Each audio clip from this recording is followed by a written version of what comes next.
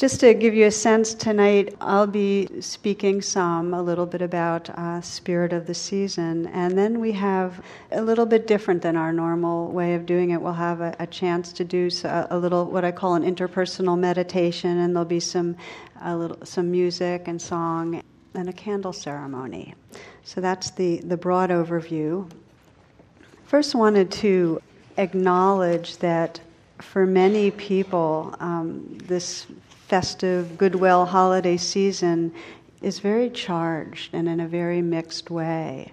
One friend of mine sent an email that said after that he got together with all the from the great-grandmothers to the great-grandchildren, and it was just this mixed blessing of this very intentional time of love and peace and sharing and so on, and yet so hectic that in a very immediate way he wasn't able to really rest in it, take it in, feel that hard connection as much as he had wished. And so many people I know, for different reasons, have that same sense of this mix during this season. For some, there have been losses of people, loved ones that aren't with us, and for others, perhaps we don't have the family or the relational network, and it has a lonely quality. And for many, many people, these days are shorter and it's speedy and fast-paced and demand. I mean, how many feel are stressed right now? Can I just out of interest, just to see? So it can be hectic. I saw recently this cartoon that has a picture of God, and he's got a suggestion box, and everybody's been sending him suggestions. And he's reading from it, and it goes like this: not enough hours in the day. Just weren't enough hours in the day. Not enough hours in the day. Nope, don't have enough. Shh. I know what I'll do differently next time. So God created a world with not enough hours in the day, and here we are at a time that supposedly is when we're most attuning ourselves. And it doesn't matter whether it's the Muslim celebrations or Jewish or Christian, they all have something to do with arriving and goodwill and connecting. And it highlights two forces that are very much in our culture and in our bodies. And one is that moves us towards connection and love. And one that feels separate and out of that separation actually feels, fear and anger and feelings of hostility. And I've been reading increasingly over the years. I'm very interested in the science that really shows a bit of how our transformation occurs. And it's very much a part of our evolutionary survival equipment to be designed to experience both the empathy, love side and the aggression, fear, anger side. It's in our bodies. It was reproductively advantageous for ancestors to be cooperative within their own group and yet aggressive towards other groups. And for thousands and thousands of years, there was, a kind of a shortage of resources that made it so that was the way to be. And our brains still possess these ancient capacities and tendencies towards narrow cooperative affiliations. Me and my close circle, they're the ones that matter. And those out there, even when we say we care, the caring does not have a kind of moist, alive feeling. It's not as real. Others become, at increasingly distances, unreal others. Okay, so affiliated close in and not so much with others. And then the more economic pressures, the more religious fervor, the more stress. And that whips up the fears of not like us. And that's justification, that sense of to control for those that are in power to make decisions, to keep war making, or destroying our own environment. If there's enough fear of we don't have enough, I'm not going to keep on having the wealth I want, there's less of a real commitment to take care of what seems like other, which is the earth, which of course is what we're made of. So narrow, fear-based affiliations have become not only obsolete in certain ways, but dangerous for the survival of the earth. And I want to say that we need the emotions of anger and fear. They're in us and we need them to navigate. They have an intelligence. This isn't like that's bad and it's good to always feel love. We need to have them. It's just how do we listen to them and how do we respond? How do we make meaning of them? What's dangerous is this identification of us and them. And that's what I'd say every spiritual path and every mystical tradition in some way is saying, if we're going to wake up and if we're going to save this earth, it's going to be that we wake up out of this sense of us good and okay and we should work for us and them out there not okay, bad. And just to say that not only is it on a societal level, because I'm talking about war making, that we make bad other, but the more stressed we are, and you can check this out in your own life, the more we move through our day deep down feeling like I'm in here and everybody else is out there, and we really don't feel a sense that we're part of it. Belonging goes down the tubes when we're feeling really stressed and reactive. Isn't that so? I mean, do you notice that? I find that the more there's a real feeling of fear or anger or hurt, the more there's a sense of a very contracted self in here and the more suspicion and wariness of out there. Now, it goes even further, this dividedness, this sense of affiliation. So one level is my tribe and the other tribes aren't okay. And then it gets tighter and me and everybody else out there is kind of dangerous or threatening. But then it goes even deeper. It's me and the parts of myself that are the enemy. We get divided against our inner life. And what I've noticed is that it's always all three. When we have an enemy out there, we're divided against a part of ourselves. It's all three. So the inquiry is really, how do we wake up? And one of the interesting things to explore, and this is on the biological level, is that when we're in fight-flight, when there's a enemy out there, the prominent chemical coursing through us, in addition to adrenaline, which is for short-term flight, is cortisol. We get locked into major cortisol production. And it makes us hypervigilant and feeling endangered. And nowadays, because there's not as much physical danger, it's much more emotional, how we feel emotionally threatened. And then we have thoughts that then exacerbate the cycle and keep us locked into me, world out there, something's wrong. That's the biology. Cortisol keeps it cooking. It's the primary one. There's other chemicals. It's much more complex. I'm simplifying. But there's also a chemical that directly counters what cortisol does, oxytocin. And again, it's a combine of chemicals. But oxytocin's produced when we give and receive love. When we give love, when we receive love, and also when we meditate, because when we meditate, we quiet the thoughts that keep us feeling separate and come more into a unitive experience. The biology of it is there's oxytocin that's there, and that counters cortisol.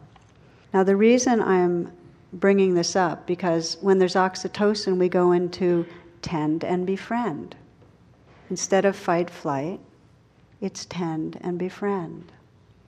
And the inquiry really is how in our lives, if our bodies and our culture are pretty locked into fight, flight, and cortisol and that whole biology and the whole thought cycle, how do we shift ourselves? And one of the interesting things about oxytocin, it's a kind of unique neurochemical in that the more oxytocin we make, the stronger our body and mind respond to it. In other words, our nerve cells actually sprout more oxytocin receptors. And that makes it easier to be sensitive to its effects. So it's a cycle, it's a spiral towards more loving. The more that you have thoughts and feelings of love, the more that inclines you towards loving. It's a positive cycle.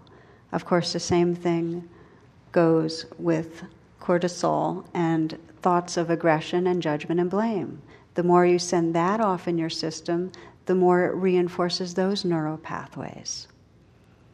Interestingly, in the moments we're not caught in fight or flight, we are very naturally responsive in a loving way.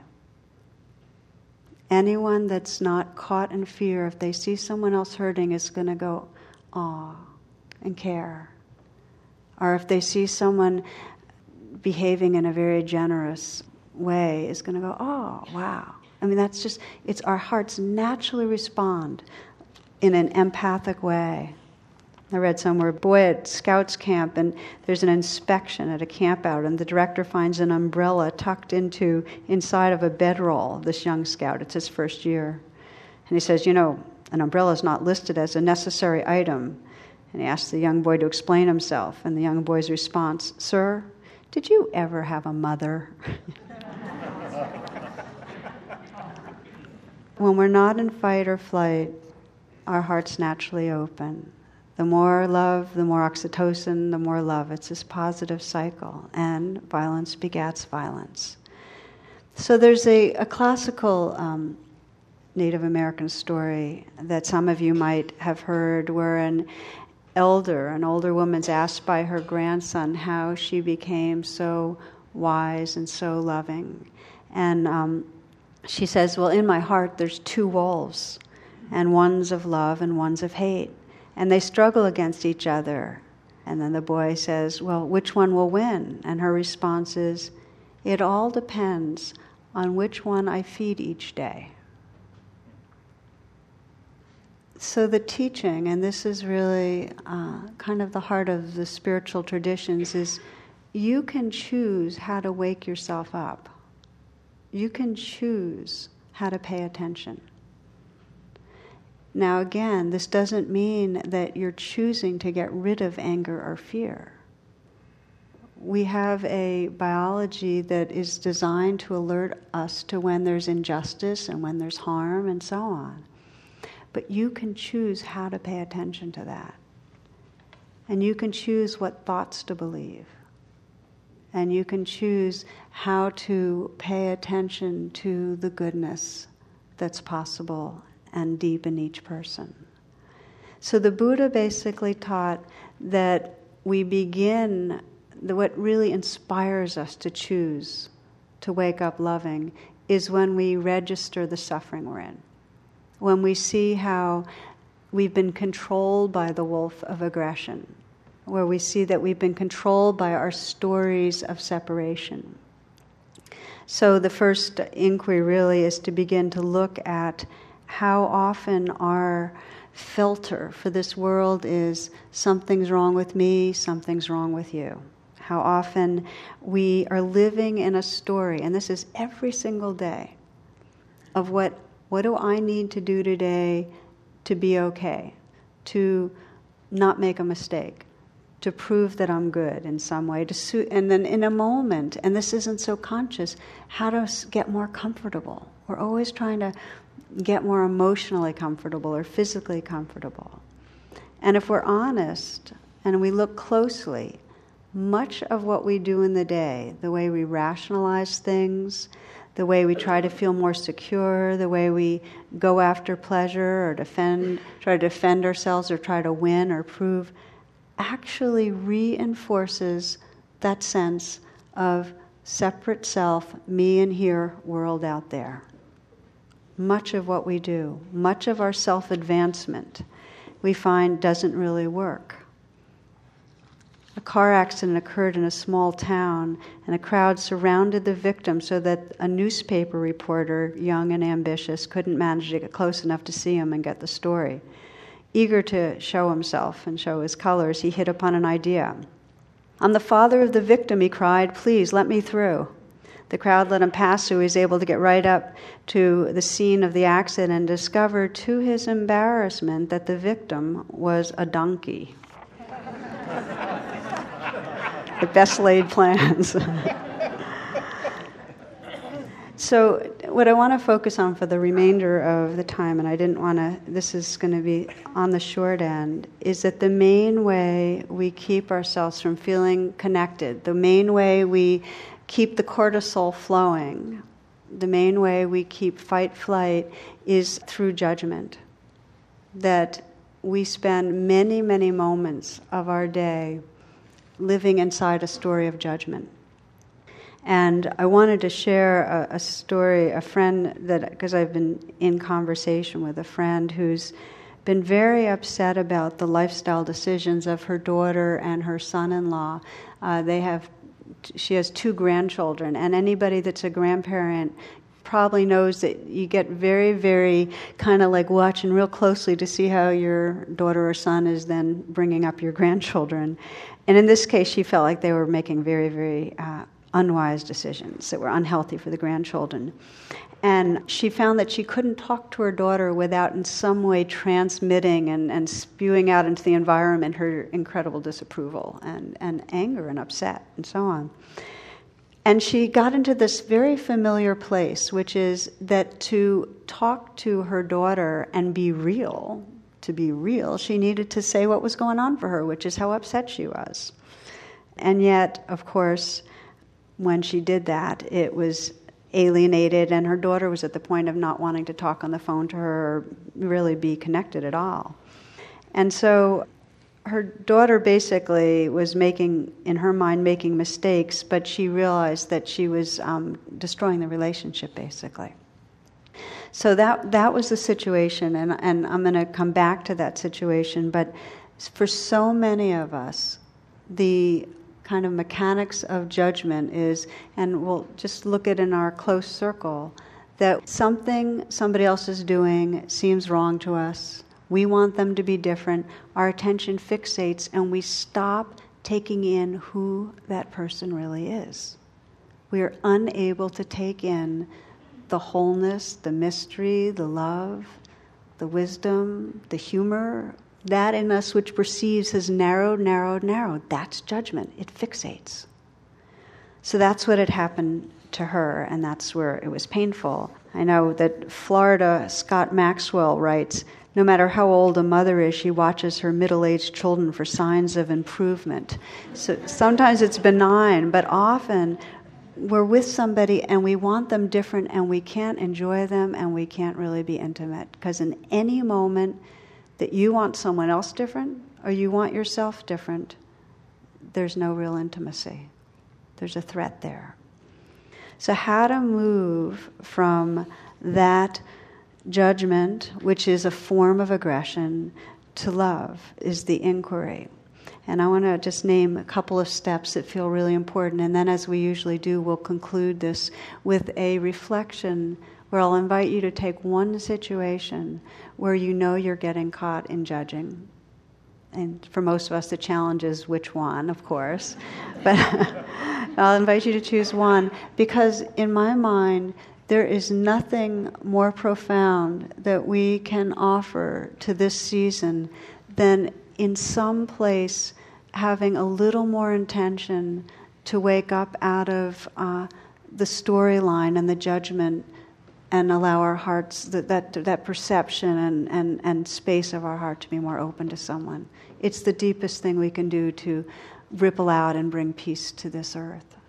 So we'll come to that. The first step when we're caught in judgment, and for this woman, was to honor that we have both wolves in us. To not go, oh, anger, bad. Oh, judgment, I'm bad. Because we do that. We have these spiritual notions about ourselves, and we make ourselves bad. So for her, the first step was to bring an attention to what was underneath her judgment and the kind of aggressiveness and the anger she was feeling. And as I do often, when I have anger come up, one of the first things that has to happen before I can actually unfold what's really going on is to forgive it. I actually go, forgiven. And it's not like, oh, anger, bad, sinful, I forgive you. It's like, oh, anger, okay, it's here, it's okay. It's just, this is the weather that's here. So for her, it was to say, forgiven, but sense, okay, so what's underneath this judgment? To check it out. And what she found underneath her judgment of her daughter and her son-in-law, which is what you might imagine, was a lot of fear. Just a lot of fear that they and their children would encounter pain and suffering. And then, of course, under the fear, care. She cared. Do you see how it unlayers? If you don't make it bad, oh, judgment, bad. Okay, what's there? Oh, fear. Oh, caring. Okay. There is a saying that some of you have heard me quote, that vengeance, which includes judgment and blame, vengeance is a lazy form of grief. And it's the same thing with fear. Fear is a lazy form of grief. That if we get into blaming and we get into trying to show somebody's wrong, in some way we're not getting in touch with what's really there inside us, which is usually hurt and fear. So until we don't believe our stories, open to the energy of the anger, and then say, what's really under it? Until we befriend it in that way, we're not able to authentically open our hearts. That's step one. Step one, to stop the cycle of reactivity, is to forgive what's happening inside us and open to what's underneath it. Then the next question is if we can look at the other person and ask, what does this person need? If we're judging someone, and then we can look at the very thing we're judging, the behaviors, and say, what does that person need? What's the want and need that's going on behind that person's behavior? So first we've checked in our own, then we look at the other. And for this woman, when she looked at her daughter, she could sense that her daughter was feeling a sense of her own unworthiness as a mother, her own imperfections, her own self-doubts. And what she needed more than anything was someone to trust her and let her know that she was accepted and basically good. That she needed acceptance, not judgment. That she was okay. There's a wonderful poem by Naomi Nye. It goes like this. Before you learn the tender gravity of kindness, you must travel where the Indian in a white poncho lies dead by the side of the road. You must see how this could be you, how he too was someone who journeyed through the night with plans and the simple breath that kept him alive.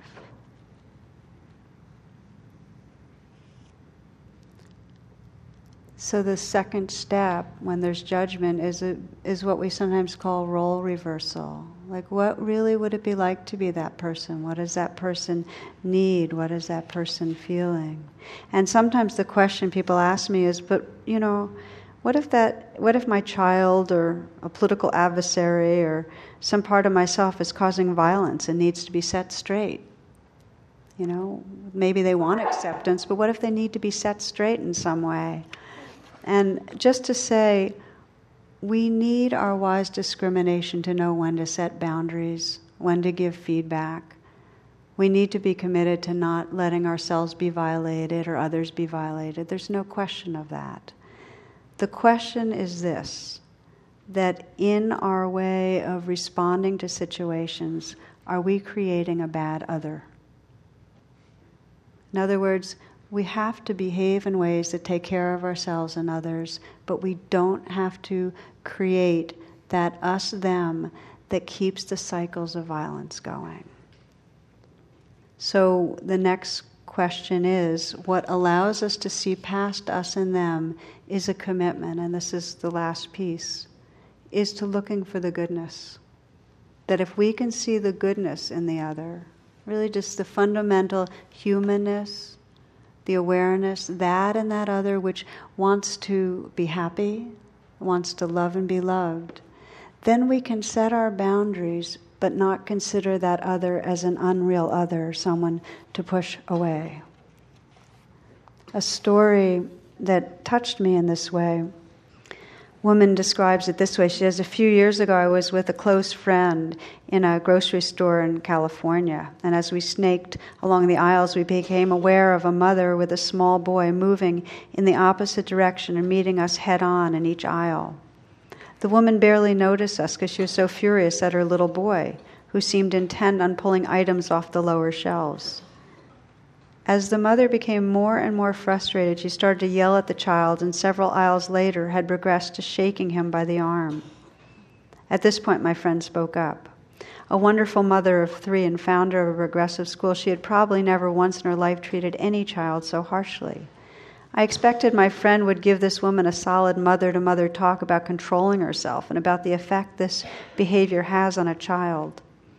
Braced for a confrontation, I felt a spike in my already elevated adrenaline. Instead, my friend said, "What a beautiful little boy. How old is he?" The woman answered cautiously, "He's 3. My friend went on to comment about how curious he seemed and how her own 3 children were just like him in the grocery store, pulling things off shelves, so interested in all the wonderful colors and packages. He seemed so bright and intelligent, my friend said. The woman had the boy in her arms by now, and a shy smile came up on her face. Gently brushing his hair out of his eyes, she said, "Yes, he's very smart and curious, but sometimes he wears me out." My friend responded sympathetically, "Oh yes, they can do that. They're so full of energy." As we walked away, I heard the mother speaking more kindly to the boy about getting home and cooking his dinner. "We'll have your favorite, macaroni and cheese," she told him. Judgment and reprimand do not bring out our basic goodness. They don't when we lay it on ourselves, and they don't when we bring it to others. Yes, we need to set boundaries, but if we are unable to in some way be a mirror for others' goodness, then all we do is lock them into the unreal other, lock us into separation, and continue the cycles of violence. It's as one Hasidic rabbi asked his pupils how they could tell when night had ended and the day had begun. For that is the time for certain holy prayers. "Is it," proposed one student, "when you can see an animal in the distance and tell whether it's a sheep or a dog?" "No," answered the rabbi. "Is it when you can clearly see the lines on your own palm? Is it when you can see in the distance and tell if it's a fig or a pear tree?" "No," answered the rabbi each time. "Then what is it?" the pupils demanded. And then he responded, he paused for a while and he says, "It's when you can look on the face of any man or woman and see that they are your brother or sister. Until then, it is still night." So back to my friend, just to give you the final bit of that story, that, as I mentioned, her daughter wouldn't talk to her on the phone because really all she got was reprimands. So she made a commitment that she was going to, in her own meditation, just reflect on her daughter's goodness. Just reflect on what she loved about her, and what she reflected on, of course, was she had a very brave kind of honesty and a humor and a generosity. And so her mind would go to where she was making mistakes, and she'd bow to that and just say, "Yeah, that's okay." And then she'd come back to that reflection. And then they started talking a bit more, and all that would happen is she would listen or just ask questions, but she basically said, unless she was asked, she wasn't going to give an opinion. And if any of you are a parent, you know that that's like the ultimate discipline. And that's what happened. And gradually her daughter started sharing more and more into that space. And the connection became more of that tend and befriend versus fight-flight relationship. So I'd like to invite, as I mentioned, your own reflection now. Because if it was easy to do, we would have peace on earth. Really, if this was easy to do, if it was easy to take a place where we were kind of locked into judgment and soften our hearts, the world would be very, very different. We have very strong conditioning. So it takes a respect of that conditioning. So as you come into however you'd like to sit for this meditation, just sense as you pause that you're really bringing respect to the whole mix of conditioning that's inside you. Not laying an expectation that your heart's all of a sudden going to be liberated from all judgment. Let yourself be at home in this moment. Just take a little time to feel the breath. Notice if you've tightened up in certain parts of your body habitually, or just that you can just kind of maybe soften. Let the shoulders down a bit. Let the hands be soft. And feel your breath.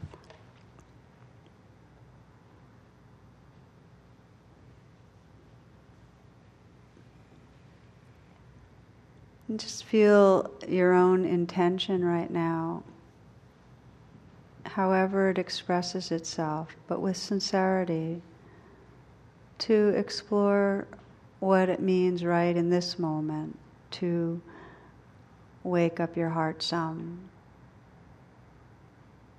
to step out of the story of blame,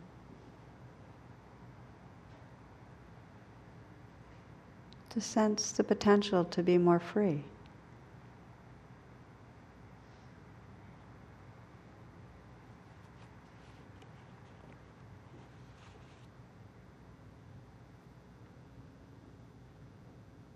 And letting come to mind perhaps one relationship where you'd like to be less in the trance of judgment, less habitually judging.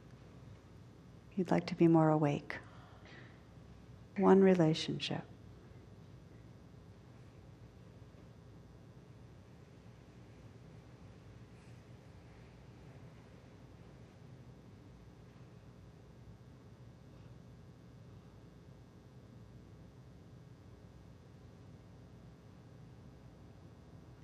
And let yourself go to where in that relationship the judgment might come out the most.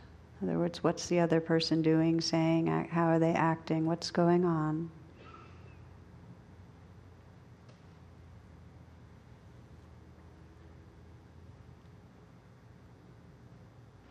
So that you can feel the welling up in you of judgment, the feeling of it, in some way the not liking, the anger, the story that you are telling of what's wrong with that person.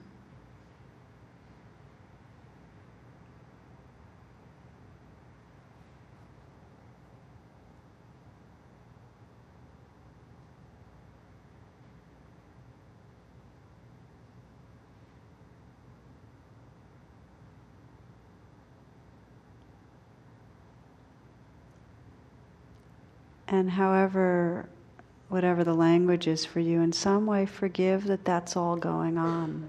Just know that that's part of your human conditioning.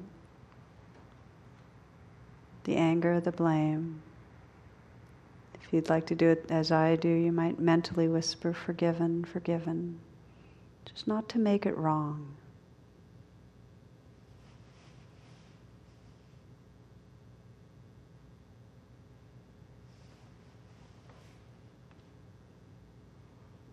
To forgive it and to sense underneath the anger or the story of what's wrong really, what's going on inside you. Is it fear? Is it hurt?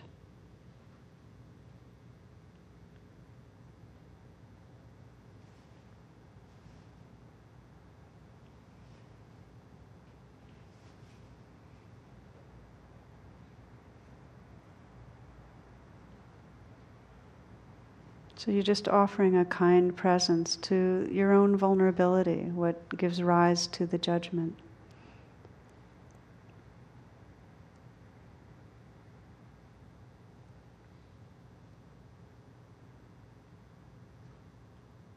And you might sense also as you look at the other person behind their behaviors, what might it be inside them, what might that person need or want.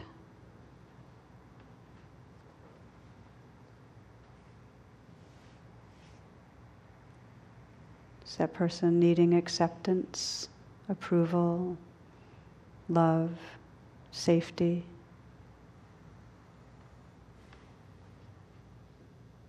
You can almost test it out by imagining that person feeling loved or safe and how that would change things.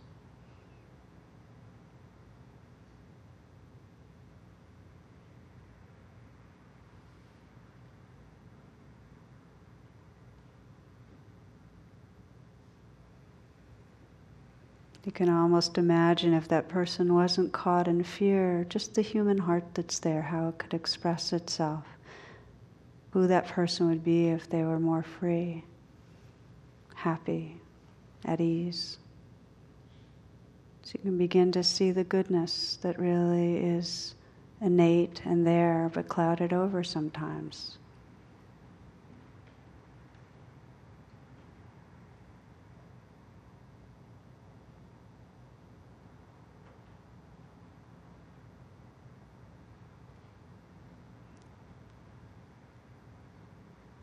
Taking a moment now just to sense whatever wish you might have for this person. If you could offer a prayer for this person's well-being, what might it be?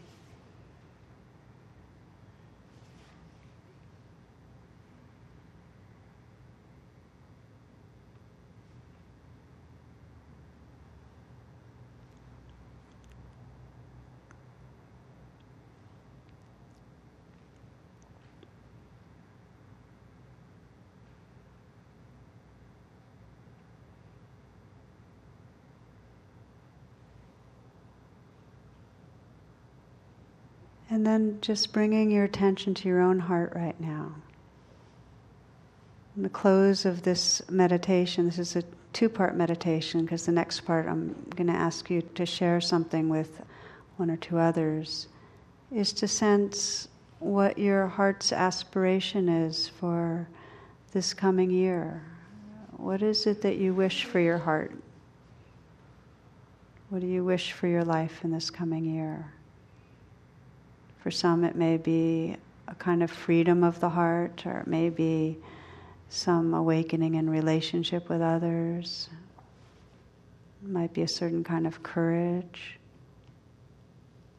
fearlessness. It might be more peace in your heart. Just sense, what is your aspiration, your wish, in a deep way? For your own heart, for your own spirit.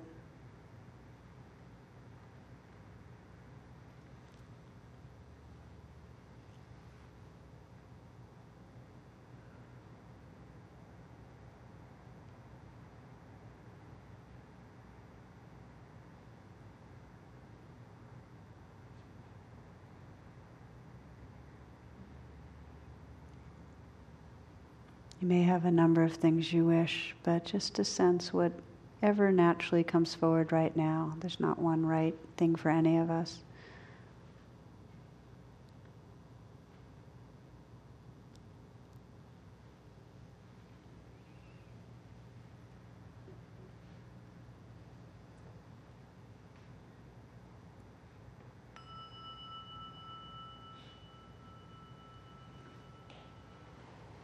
Now this next part is, we're still in the meditation. Just consider it that way. And this is something for some of you might not have explored before. It's a very, very sweet way to do a meditation. Just to ask you on silence to just kind of turn your chairs around so you're sitting with two other people. I'll tell you what's next after that, but I'm going to just ask you to just briefly say your aspiration to each other for what's coming up this next year. And just to bear witness, just to listen. Okay, so here's how it goes. That first one person will just share a little of what that last meditation was like for you, what your wish is for your heart for this coming year. And the others will just listen. And it's an amazing gift if just in silence you really just listen. And then I'm going to give you about a minute or two, and I'm going to ring the bell, and then everybody gets quiet, and just lets that sit there, that first person sharing. And then I'm going to invite the second person to share. So just one person starts. So you might kind of look at each other and decide who's going to go first. And first person to share your aspiration. Share what you wish for your heart. Okay?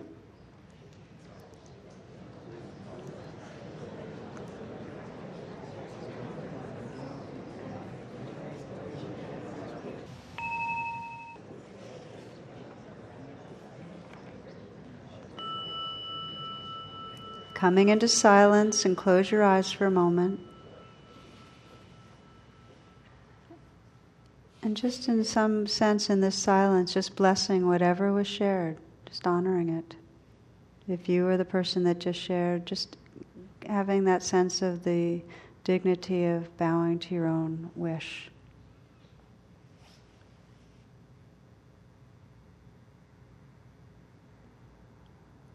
Okay, now the next person begins, please.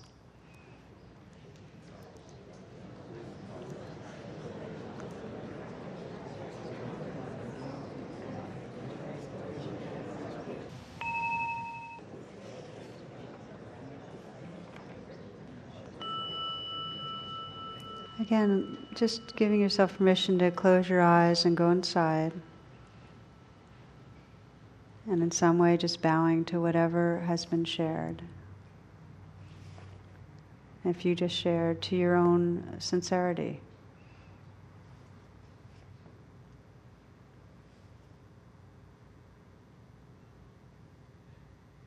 So we'll have the third person begin to share. And if you were in a pair, then this is a nice time just to meditate quietly yourself. Okay?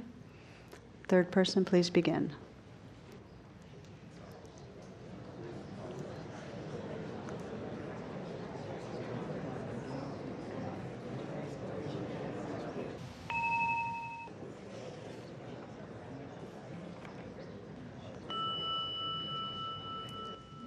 Okay, again, just let the attention go inward for a moment. Just taking this time just to honor what was expressed.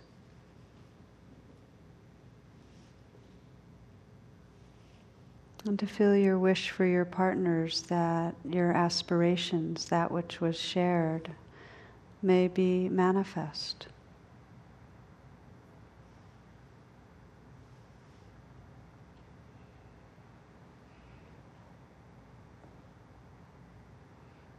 Okay, so if you'd like to open your eyes, and if at this point you'd like to introduce who you are to your partners, now that you've shared your life aspiration, please feel free and say thank you.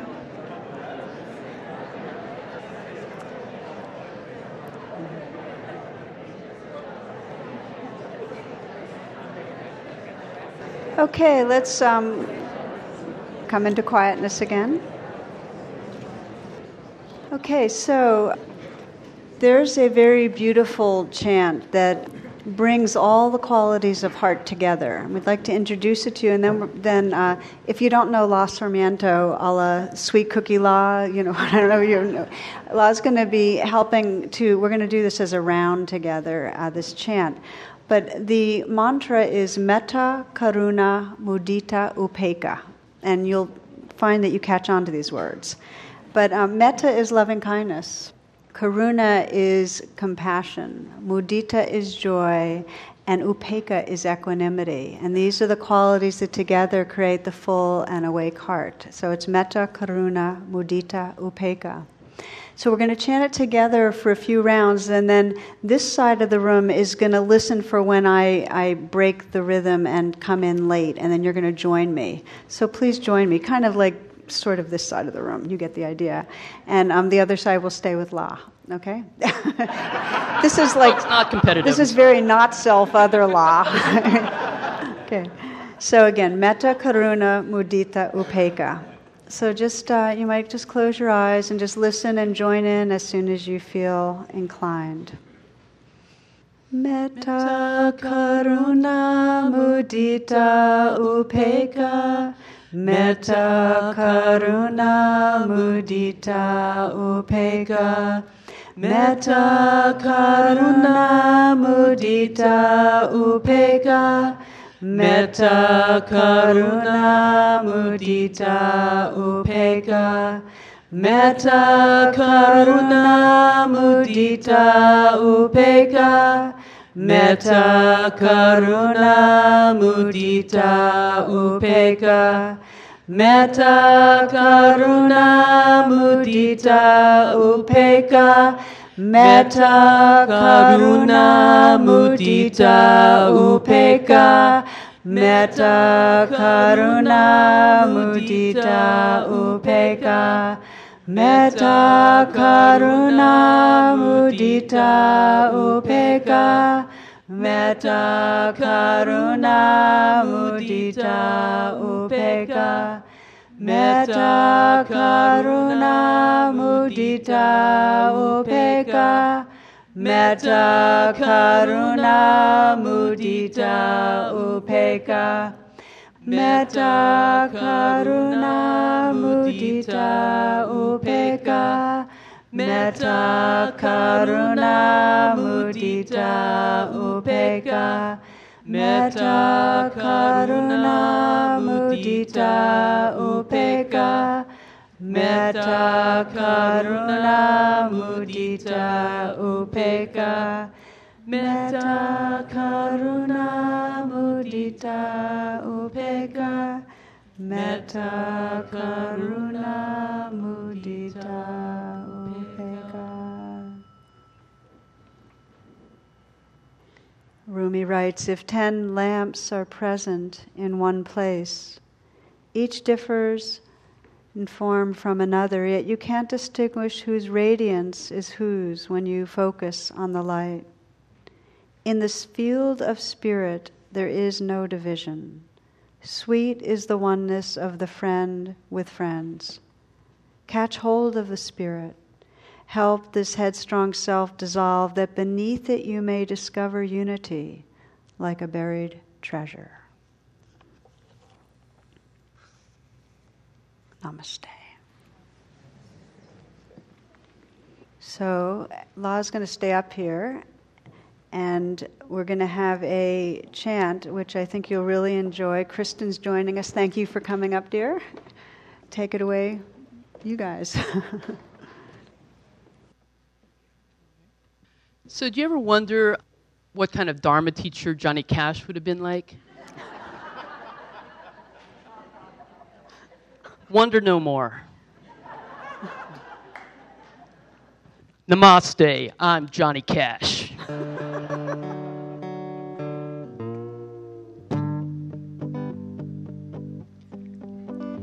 I hear those thoughts are coming round the bend.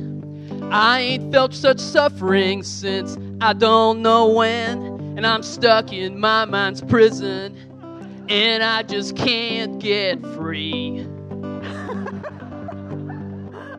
But those thoughts keep a-coming, and that's what tortures me. So here we are in Sangha for some refuge and relief from our crazy busy lives and the boss that gives us grief. As I watch my mind wander, thoughts going to and fro. Amazing what can happen when I can finally let go. Take it away, Kristen.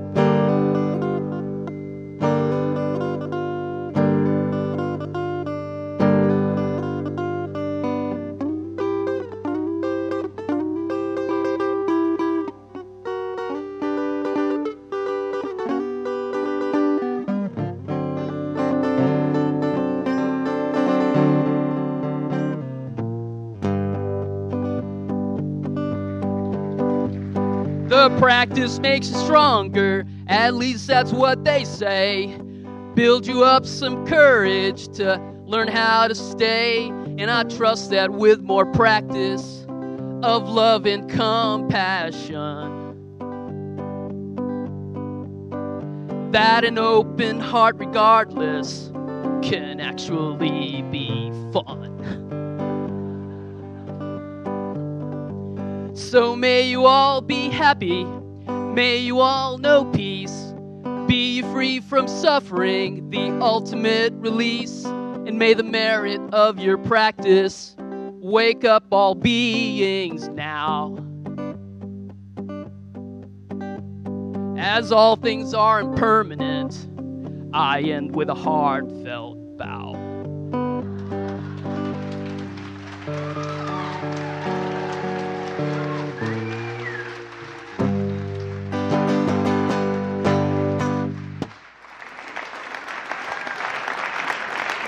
That's La and Kristen. Let's give them another hand.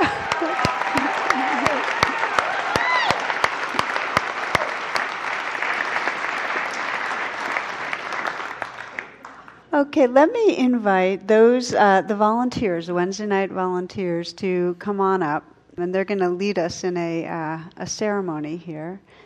First of all, I'm not going to introduce by name, but these classes would not happen if it weren't for these folks. So I just want to honor each of you and thank you so much for being here. And again, just ask you all to give them a hand also.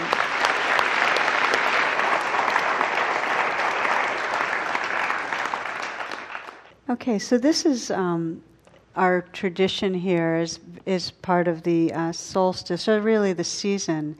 So the way we'll be doing our candlelight ceremony is our volunteers will take the light that really this is expressing it's the light in front of the Buddha, but really it's that timeless light of awareness of heart that we'll be taking on these candles and then passing, and we're going to let the lights go low. And let's begin the Metta Karuna chant again as the candles get lit. Metta Karuna Mudita Upekkha. Metta Karuna Mudita Upekkha. Metta Karuna Mudita Upekkha. Metta Karuna Mudita Upekkha. Metta Karuna Mudita Upekkha. Metta Karuna Mudita Upekkha. Metta Karuna Mudita Upekkha. Metta Karuna Mudita Upekkha. Metta Karuna. And then coming into silence, and we'll take the last few moments for a metta meditation, just to feel the sense of the field, the light, the warmth, the heart in the room. And sense as we approach the solstice and approach the holidays and rituals that mark this season, then right in this moment, you can take the love and the light that's here and sense it really radiating out. Sense it radiating out and sense this heart as edgeless and vast, including this world.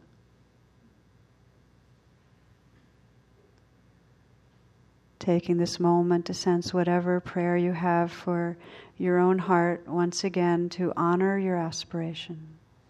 What is it you long for?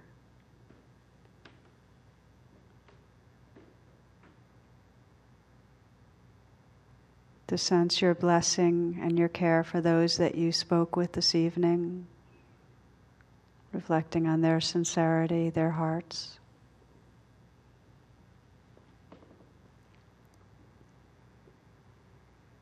Sensing the one that you wanted to be free of judgment towards are more free. Sensing how that being lives in your heart. And then widening out to sense this world that we are part of, that we belong to, and that belongs in our hearts. That all beings everywhere may awaken to loving presence, may realize loving presence as their essence. That there may be peace on earth. May there be peace on earth. May there be peace on earth and everywhere. May all beings awaken and be free. Namaste. So as a way to perhaps as a community close, we'll have some music in the background. It's the mantra is Om Namah Shivaya, which is really a bowing to the sacred in all beings. And feel free to move around the room and just take some time to greet some others, perhaps a few that you may have never greeted. And you'll also find that there are little beings that are distributing candy kisses as you move around the room too. So enjoy, but this is the formal ending of our group. So feel free to circulate and have a wonderful evening. Namaste.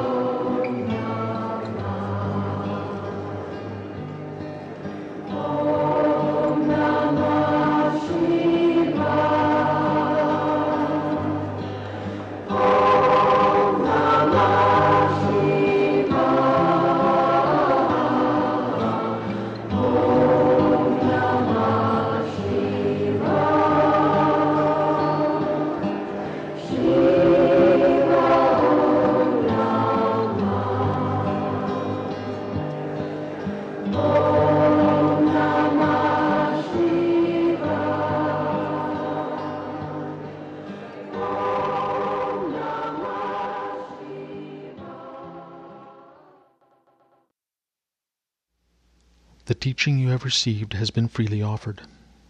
If you would like to contact the Insight Meditation Community of Washington to make a donation or to learn more about our programs, please visit our website at www.imcw.org.